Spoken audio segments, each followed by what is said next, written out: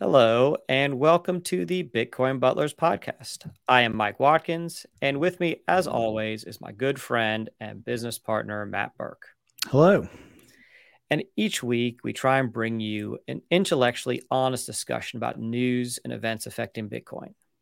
If you like our content, please like, subscribe, and share. So this week marked the 1-year anniversary of El Salvador adopting Bitcoin. And I think it's a great time to look back and see what effect the adoption has had on the country. We spend a lot of time thinking about and trying to predict where things will be in the future.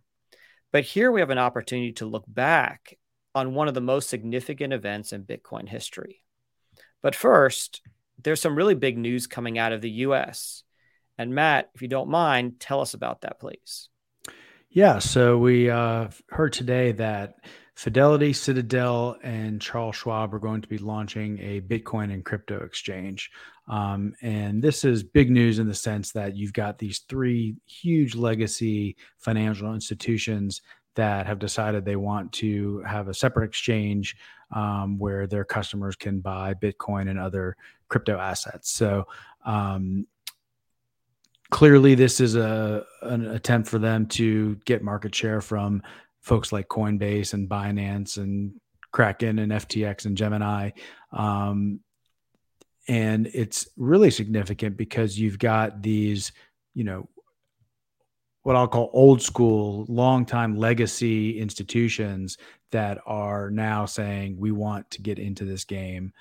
We see the opportunity there. We see that the asset class is big enough to make it worth our while to be a broker in there. And so they're going to jump in. Mm-hmm.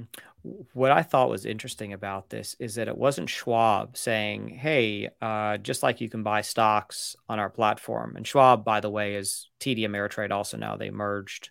I think they may just be called Charles Schwab, but it's Schwab and what was TD Ameritrade. So it's bigger than just Charles Schwab. It's this new, larger company. And so instead of just Charles Schwab, who's financial titan, announcing that they're going to do it, they teamed up with Citadel and Fidelity and a few other players. I think, is Sequoia Capital part of this? I think Sequoia Capital. Sequoia is, there are a lot of investors kind of behind the scenes in this deal, it seems like. But yeah, there were several other large ones that were mentioned. Sequoia, Paradigm, Virtue Financial, all involved. So what you kind of had here on some levels are competitors. I'm sure they compete. I'm sure all these companies compete with each other in a number of areas. But you had all of these giants come together and sort of mount an attack against the 3 biggest established players, which you mentioned before. Right. Now, you don't see that often. We didn't see that in the smartphone area. Like, you didn't see Samsung and Sony and Panasonic all getting together to make a phone to compete with iPhone. Samsung had their phone. All the different suppliers had their own device. Sony had their own phone, etc. So I think it's really interesting that they joined forces, so to speak, to launch this new service. Well, I would also imagine that there's some element of that has to do with regulation, meaning that if they team up together, it's a much bigger monster to fight. Mm-hmm. Mm-hmm. And one of the other things I thought was really interesting about this is that they're saying that the transactions will be settled on the blockchain. So it's not just that they're going to be offering Bitcoin and other crypto trading services, but they're going to be using the blockchain to settle these, right? So they're using a new technology rather than just trading these new, we'll call these new digital assets, but using old technology to settle the transactions. Mm-hmm. They actually are talking about settling it on the blockchain and using some of the efficiencies of the blockchain to keep a better ledger between all these different firms. Yeah, which is really smart because that's actually one of the biggest benefits of having a blockchain. is that it's self-audited and transparent and verifiable. So if you're buying Bitcoin, for example, on this exchange and it settles on chain, you can check that transaction independently, make sure that everything went through, and you're not relying on IOUs to the same extent that you are in a lot of these other situations. Mm-hmm. There are also a couple of quotes I'd like to read from this article here. Yeah. It says crypto is a $1 trillion global asset class with over 300 billion participants and pent up demand from millions more, said EDXM's board of directors. Yeah. And I don't So, think we mentioned that EDXM is the name of the exchange that they're going to launch. correct. Although, is that really what they're going to call it? EDXM? Like that's the name they're going to give it? Yeah. EDX markets is what EDX they're. markets. Okay. Yeah. And I guess people call it EDXM. So I think it's worth kind of reiterating that this is according to them, crypto is a $1 trillion global asset class with over 300 million participants. And this is the part I thought was interesting, and pent up demand from millions more. Right. That's implying that there are millions of people who want to buy these assets that can't. They can't currently, and so now they'll be able to. So, that's a very bullish position to take. That you're launching this thing under the assumption that all of these people who couldn't previously get to these assets will now be buying it. That can only help. Right. I mean, they're putting this in their press release, this pent up demand from millions more people, and then it goes on. It says unlocking this demand requires a platform that can meet the needs of both retail traders and institutional investors with high compliance and security standards. Yeah, it's a serious announcement. This is I think it'll be interesting to see where this EDX market lands, but I could see it being very big, very fast. Mm-hmm. Part of me thinks that we're so jaded by all the things that we're seeing, because news like this, and I know Bitcoin was down a bit today because of the inflation report, right? But news like absent that, news like this hitting the Bitcoin market should move Bitcoin up like minimum of 10%, in my opinion. If you're talking about the price really reflecting what's going on with the asset class. But because we're seeing these really, really huge stories. And what is a story sort of at 30,000 feet? This story at 30,000 feet is some of the largest financial institutions in the United States and the world, for that matter, are joining together to create a new exchange for Bitcoin and other digital assets. And they're talking about having demand, pent up demand from millions of people. And I don't doubt it. I'm willing to bet that there are a lot of people who are not comfortable with using Coinbase. And there are even more people who are not comfortable using Binance. Absolutely. And FTX, I don't have a comment on, but I can guarantee you there are people that are not comfortable using FTX. I've never heard of it. I don't know what it is. I don't know if I can trust it. Just a trust factor is huge. And so to have Fidelity and Schwab and also these other,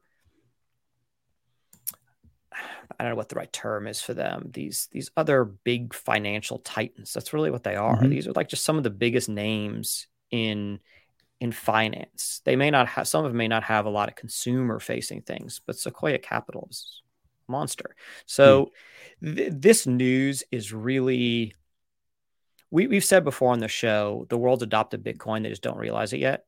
Right. I think this fits into that category. Yeah. And I think, you made the point earlier that the price of Bitcoin went down today because of the inflation news. And that's just another, it just shows the general lack of understanding of what it is. If people truly understood what it was, then you would see the price going up when there were unfavorable inflation announcements. But because right now it's tied to the stock market as more of a risk on asset, this is what happens. And so I think, in order to bring the knowledge of what it is to a massive amount of people, it's going to take these types of respected institutions to get behind it. I think that they know that their customer. I got two things on this. One, I think they know their customer base is probably going to put, and I'm speculating here, 1% to 2% of their assets in this on a global scale, right? Some people obviously put 70% of their assets in it. Some people put 0%. I don't know. I just feel that that statement of pent-up demand coming from these kind of conservative institutions, I understand a bit of it can be, kind of a sales pitch. We get it. It's a press release. It's not being graded by anybody. It's not being peer reviewed or anything. And you want to promote what you're doing.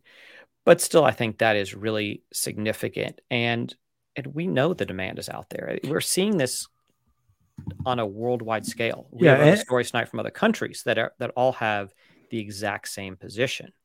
But to your point, I was Googling while you were talking that, Citadel and Schwab and Fidelity, roughly, just with quick Google searches, have, around $13 trillion of assets under management.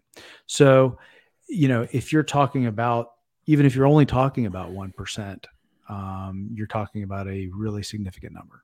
It's huge. And there's something else that I'd like to mention here, which is the efficient market hypothesis. So I was actually having this discussion with someone at lunch today, just talking about how irrational the markets are. Mm-hmm. And for people that do not know, the markets are irrational. There'll probably be people that argue with me. That's fine. But I've been watching the markets for 2+ decades, and they're always irrational. There are obviously rational times, and they tend to kind of get things right long term, but on a day-to-day thing, they're pretty irrational. And so there's this theory called the efficient market hypothesis, which states that all known information is reflected in real time in every stock price, meaning everyone knows everything about Apple that there is to know. And all of that information is put into sort of a very large pool, and the market gets a price right at any given moment. And that's actually someone's hypothesis. I don't know whose it is. It's a terrible hypothesis because it's not accurate. Well, it's not. Yeah, it's proven to be wrong. And if you take that hypothesis and you extrapolate it to Bitcoin, you can see that it completely fails when you understand just even the basic capabilities of Bitcoin as a payment rail. That's not reflected in the price.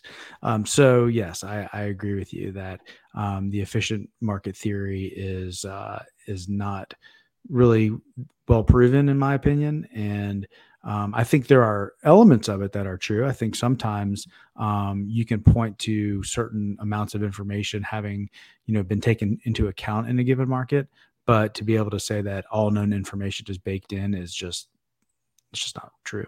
It's not true. And I agree. We're definitely not seeing it with Bitcoin because one of the problems with Bitcoin is you need to understand Bitcoin, and so few understand it.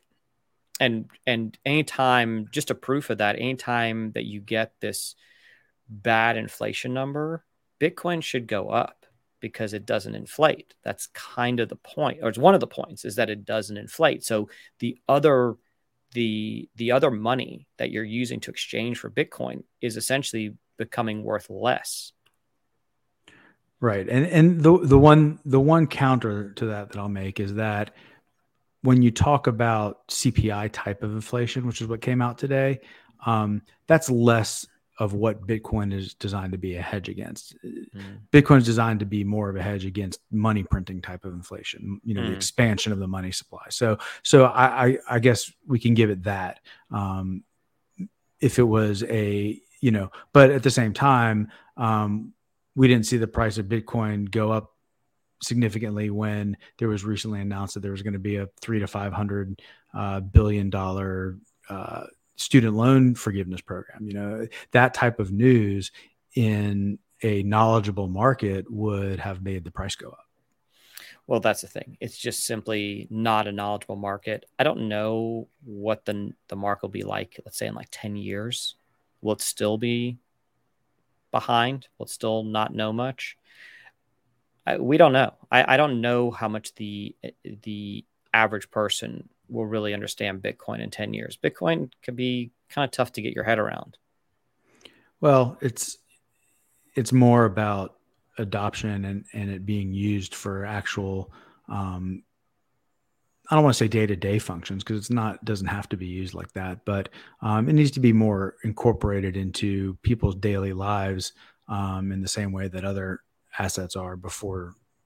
You don't have to fully understand it to use it.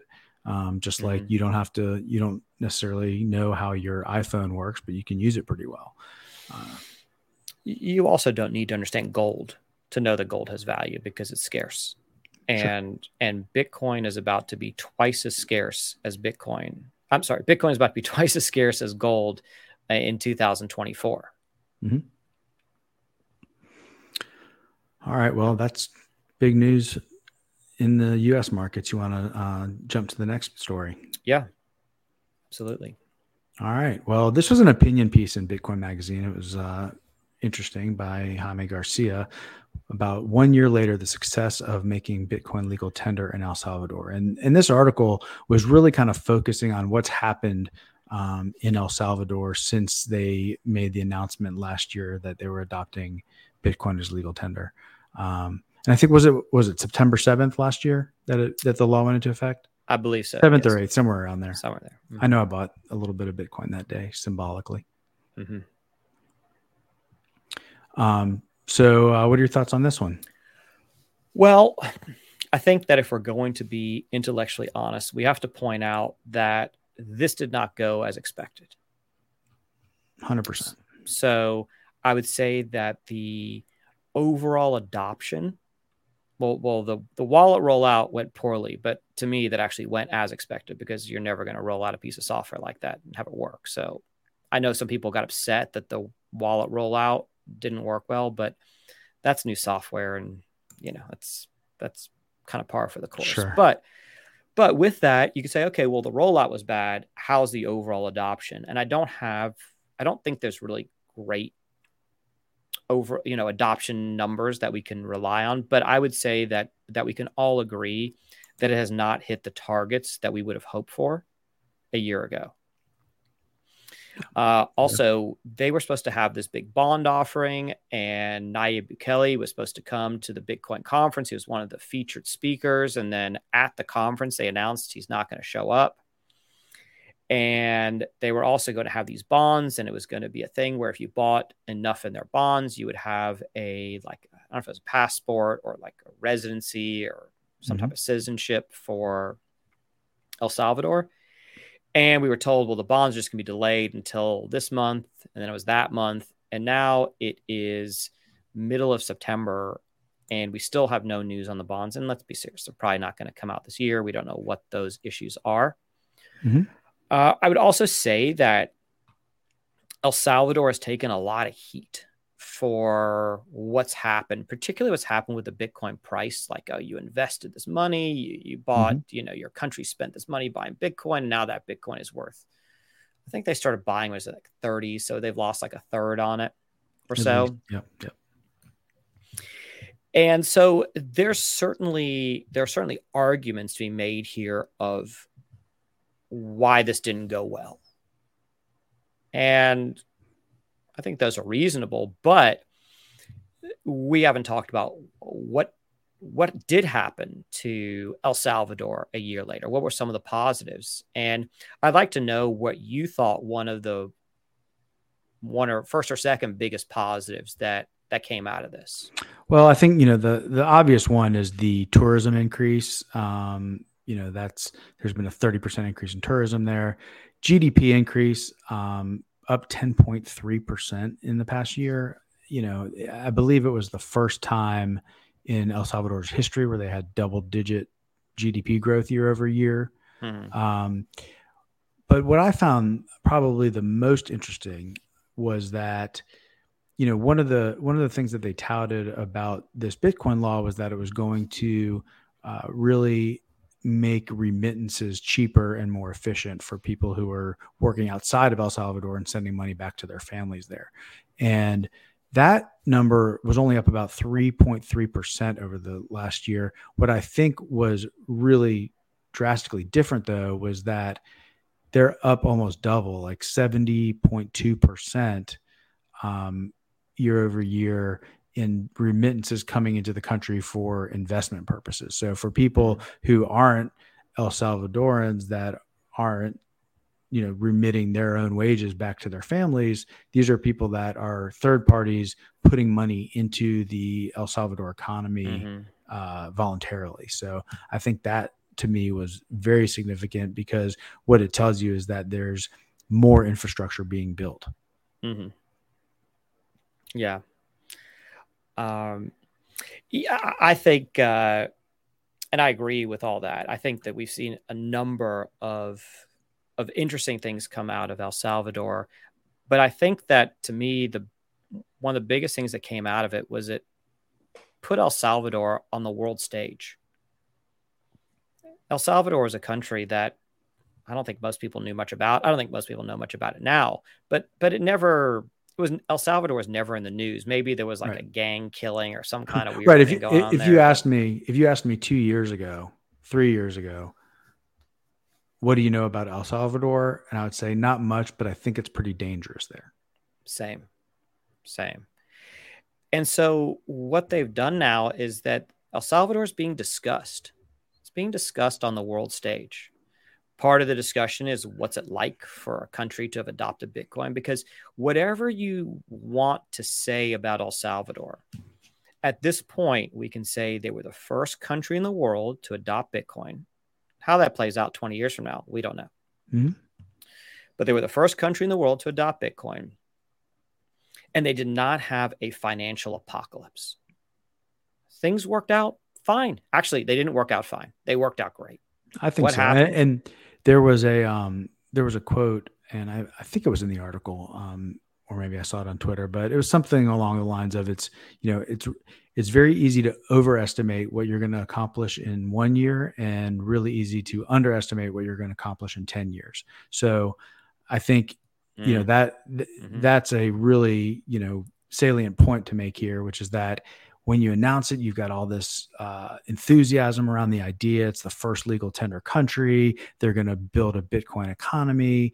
And, within the first year, people are already saying it failed. And while it didn't go perfectly, and there are things that maybe, aren't as good as they were a year ago, there are a lot of things that are better. And the point is that let's wait and see what happens 10 years from now. If you continue to see this kind of economic growth, just in terms of their GDP, if you see more people going there on vacation as a destination, if they continue to raise investment dollars that's going to, push it further into the modern world, those are all things that would never be realized within a year. We're talking multiple years, probably a decade before you can really look back and say, did this, succeed or fail? Mm-hmm. Well, I would kind of argue with that. I think this has been a huge success. I think it's very, very difficult to look at this and not say it was a huge success. Just a couple of metrics you mentioned. Their GDP is up 10%. Mm-hmm. Okay. Well, it's up 10%. I guess that was 2021. Yep. Okay. How did their GDP growth compare to the rest of the world? Do you know? I don't know, but I can probably find out. I think it's right up there with some of the best growth that we've seen from any country. And then let's talk about tourism. Tourism up 30%. That's like iPhone kind of growth in early iPhone stages, where they were, 30% more buy each year. I mean, keep in mind that 3 years in a row of 30% growth is massive. Even 2 years in a row of 30% growth is really massive. So 30% increase in tourism means that a lot of outside money is coming in and being spent there. Right. Well, And by the way, I did look this up, and it's not apples to apples totally, but when you look at the countries in the world that, have high rates of GDP growth, say, above 10% and, or the top 10, these are all countries that, it's probably a lot easier for them to get double digit growth because they're not that big to begin with. We're talking about, Honduras, Peru, Bahamas, Panama, Libya. So, we're talking about much smaller economies. And so I think to put El Salvador's GDP growth in the context of those same countries is I would say that's a big upgrade for El Salvador. that's the thing, is that regardless of the Bitcoin part, regardless of how the whole Bitcoin experiment plays out, and I think we can see it's playing out great, but regardless of what ends up happening with it, this has been a net benefit, a significant net benefit to El Salvador. I think it's difficult to argue against that. You can say that things didn't go right because things didn't go right, but you have to add up all the positives and all the negatives together and say, is this a net benefit or is this a net loss? And I think if you say that this is a net loss, I think if you argue this is a net loss for El Salvador, then you're either not intellectually honest, or you're not putting all of the facts together. You're not adding up all the pluses and minuses correctly. Yeah, I agree. I think it's really, overall, it's incredibly impressive what's happened there in the past year. Mm-hmm. And I could argue, once again, I'm going to go back to something I said before, which on the Fidelity and the Schwab news, is that when you have this Fidelity Schwab news, and then you see what's happened to this country that was like a lost country, a forgotten country almost, no offense to El Salvador, but you see what's happened to them after 1 year in this grand experiment. And the things that you're pointing to are very minor compared to the gains the country had. One of I know one of the things they talk about is the country lost money. People love to say the country bought this Bitcoin, they lost money. And I don't know what the country lost. Maybe 100 million. Well, I'm not sure well, first they lost nothing because they haven't sold anything. But again, those are the same people that are basing their opinion of Bitcoin on the price of Bitcoin.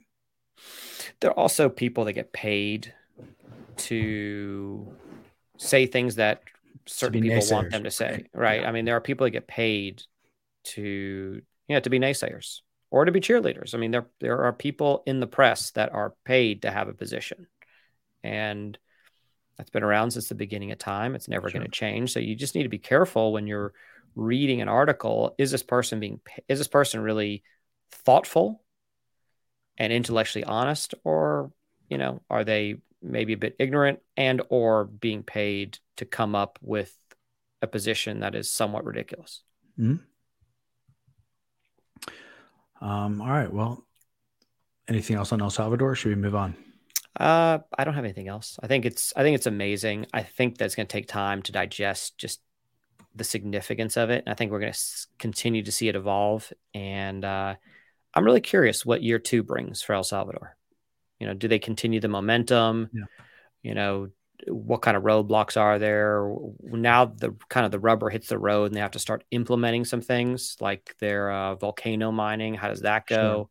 Sure. Are they actually going to be able to use free energy or stranded energy to mine Bitcoin? Can they prove this concept? And I think that would be significant. And also, are they going to build a bunch of tourist villas and tourist more houses, Bitcoin condos, beaches? Bitcoin beaches. Is that going to continue? Are people going to really invest in the tourism there? Well, and they're on the beach. Sure. So it's good real estate.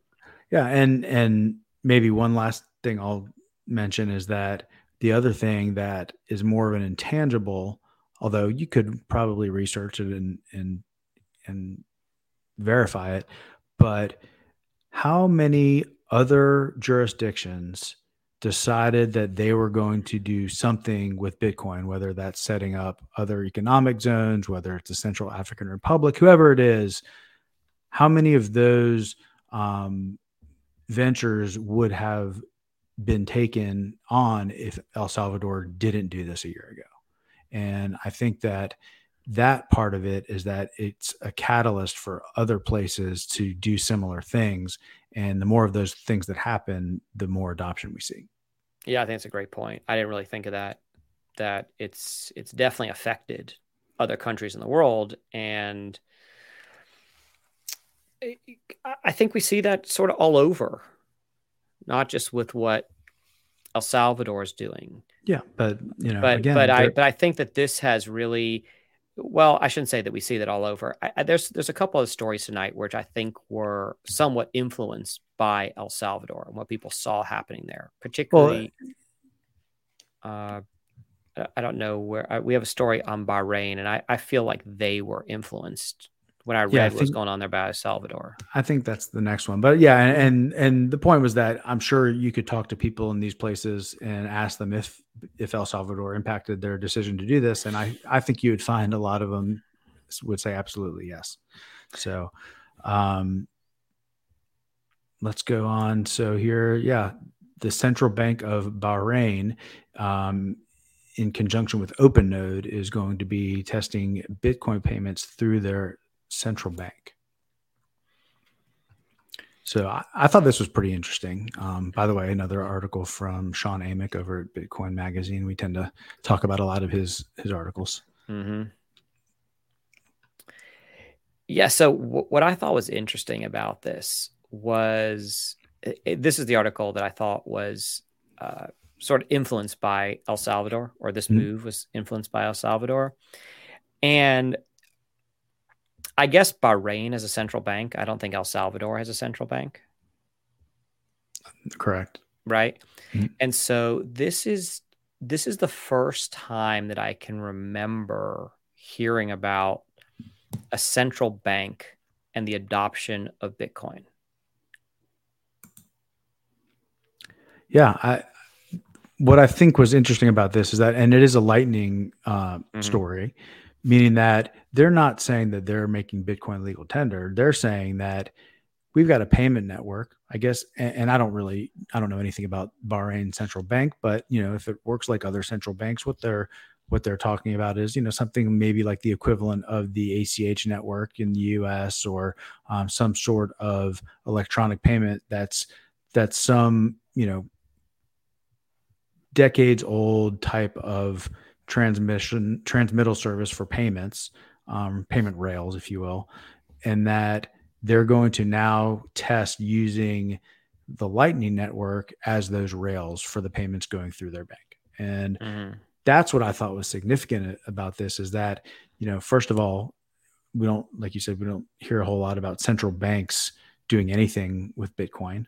So I thought that was significant. And then the fact that that they're going to be setting up this testing ground means that they're, they want to innovate. They want to come up with novel ways to make payments through their banking system that don't exist today. So I think that both of those are, really positive. Mm-hmm. And I want to read a couple quotes from this article that kind of relate back to the El Salvador thing. So it says OpenNode intends to showcase Bitcoin's ability to strengthen the Bahrain economy and show why Bitcoin is synonymous with good business. So the key point there was to show how it can strengthen Bahrain's economy, much the same way that Bitcoin strengthened El Salvador's economy. And again, later in the same article, it says OpenNode intends to show the central bank that Bitcoin has the capacity to expand the Bahrain economy by strengthening businesses in the region. Mm-hmm. So I don't know if maybe Bahrain is looking to, where El Salvador is sort of the kind of a bit of a Bitcoin hub for Central America, where if Bahrain is looking to do this in the Middle East, that they want to take more of a leadership role. And obviously here it looks like providing some kind of payment rails. We don't know exactly what the objective is, but it looks like maybe a bit of an attempt for Bahrain, which is like a kind of a small island out that Yeah, area. it's an island, but I think it's a fairly wealthy Yeah. country, and their GDP is it's somewhere in the it's $38 billion, something like that GDP, Mm-hmm. where El Salvador I think is just under 25, 24 billion, something like that. So Mm-hmm. it's significantly bigger than El Salvador in terms of the size of their economy. Mm-hmm. And I think that there's probably, just given the fact that it is a Middle Eastern country, I believe there is, significant oil money there. That there's also maybe not as much of, you've got higher GDP per capita, I guess is the way to put it. Certainly.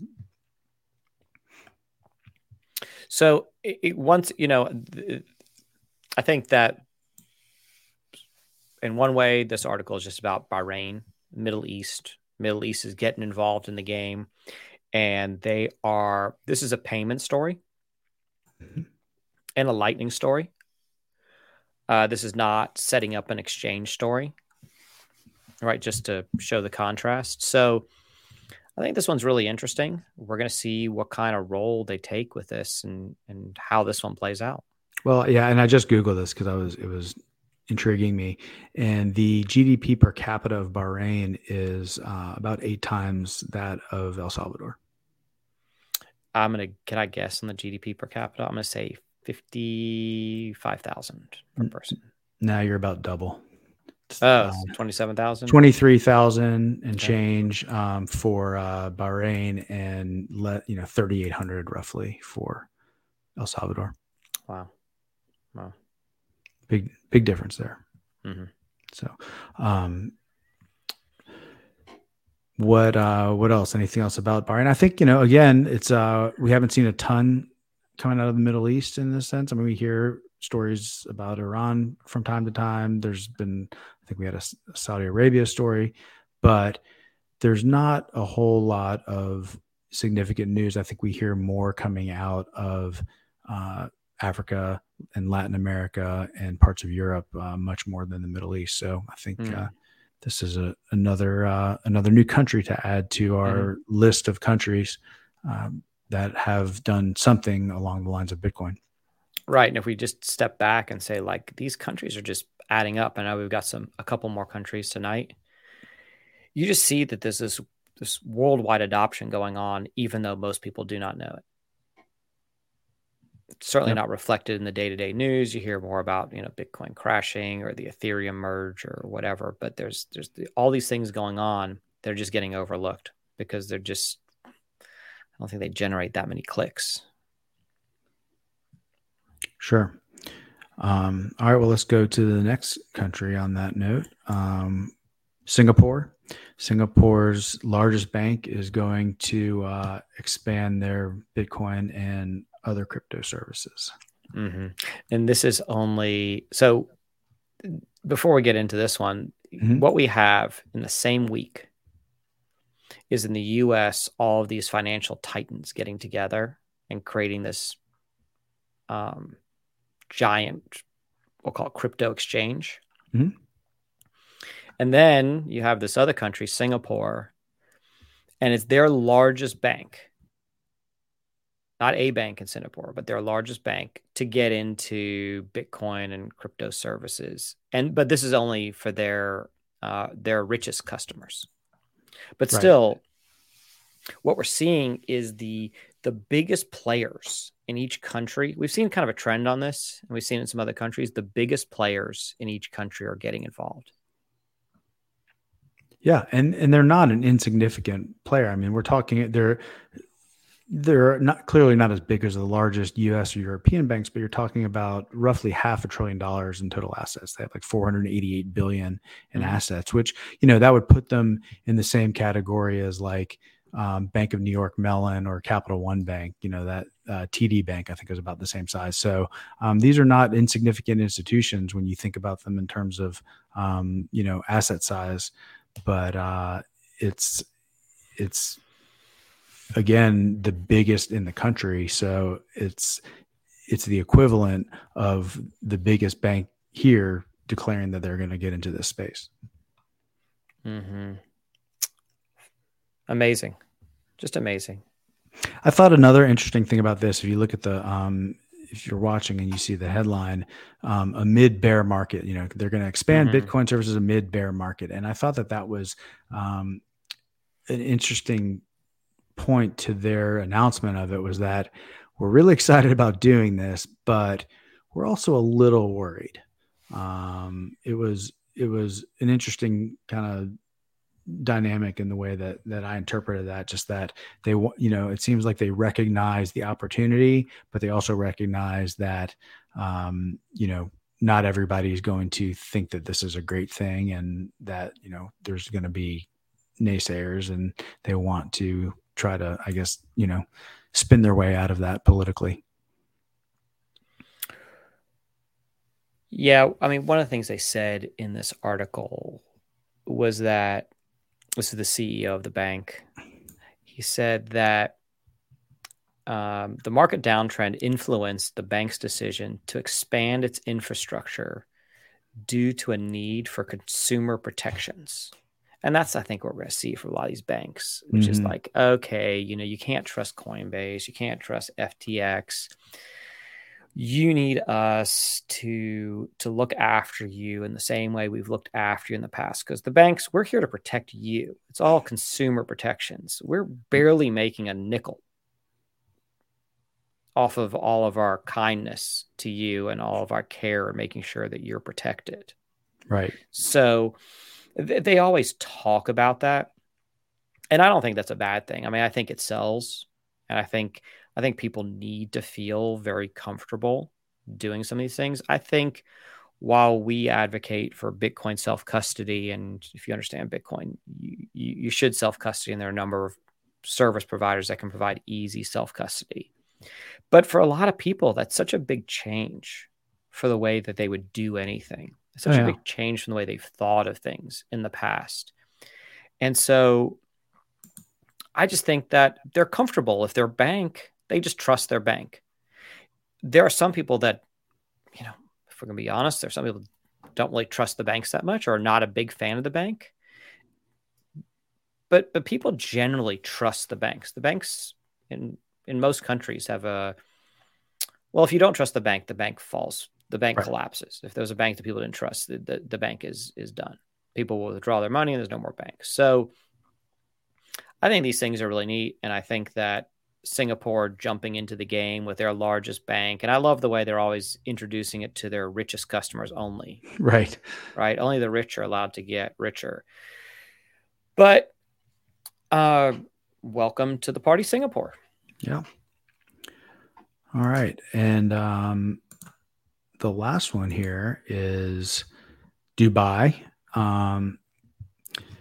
Luxury resort Palazzo Versace Dubai now accepts Bitcoin. So this is another one of these high ticket item luxury brands announcing that they're going to accept Bitcoin. This is going to be in a partnership with Binance, which I thought that was interesting. I don't know that we've talked about a Binance supported Bitcoin acceptance. I think we've talked about Binance doing other things that were more generic crypto or BNB token focused, but that they are that they're going to be working with this resort to allow them to accept Bitcoin. Yeah, this article to me is a little different than some of the other resorts that accept Bitcoin, because you can pay for things on the property with Bitcoin through the Binance app.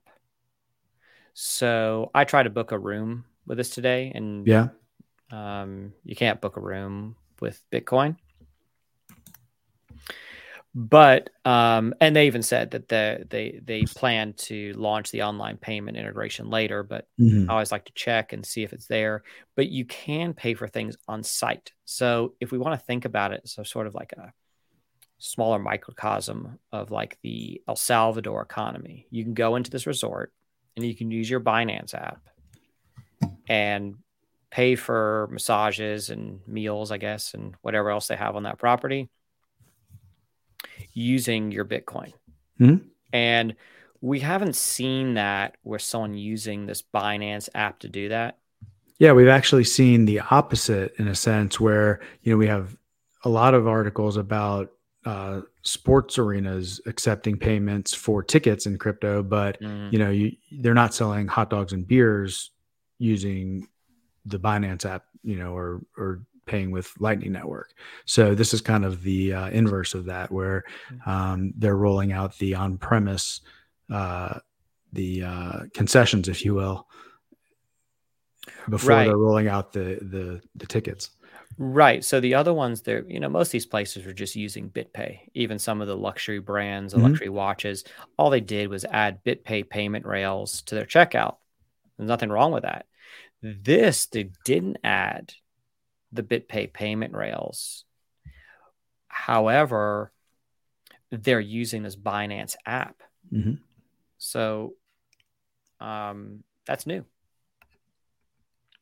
Yeah, interesting stuff. Yeah.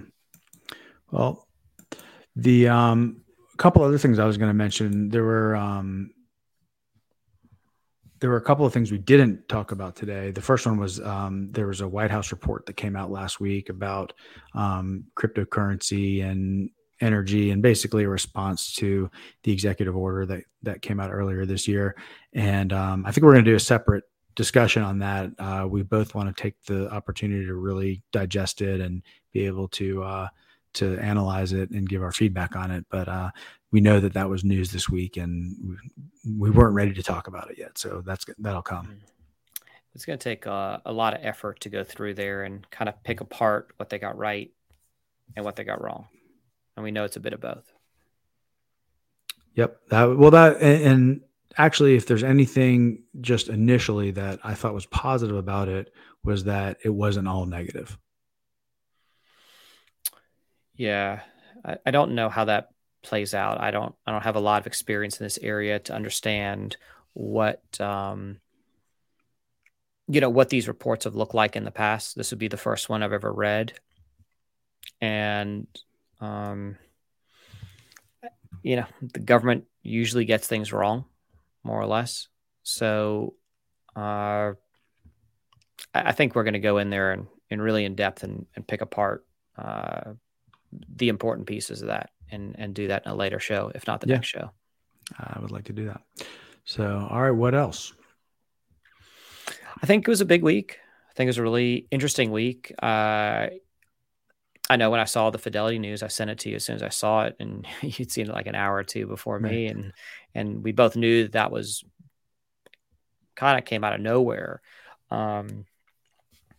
We certainly didn't see that on the horizon, which just shows you just how little you know about what's really going on. That these things, we talked about in the past when these big financial institutions and big companies get involved in anything, it takes them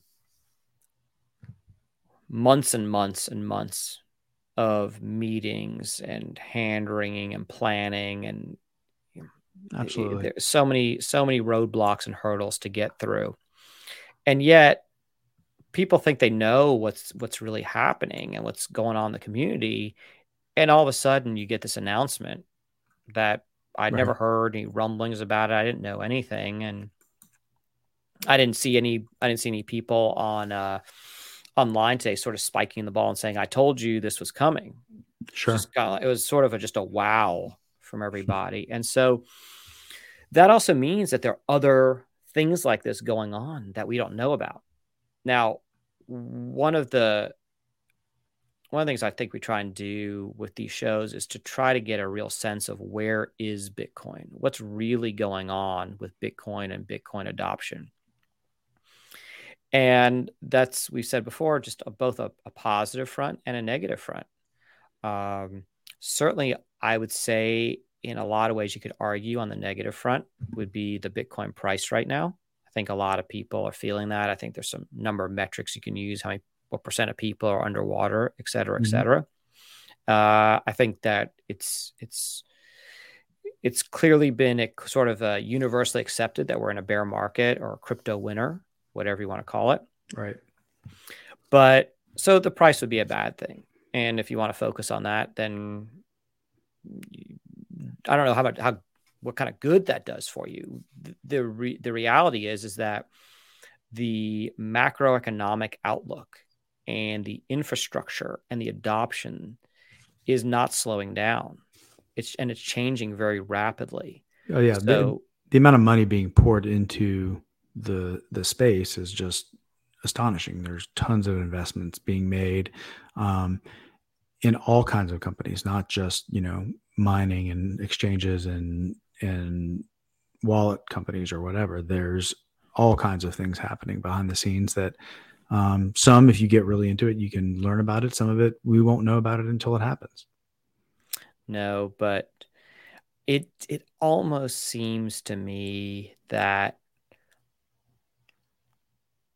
the big institutions are recognizing that this is not a fad, right? Yeah, I think that's this isn't a goof. This is a serious thing, and they've all ignored it.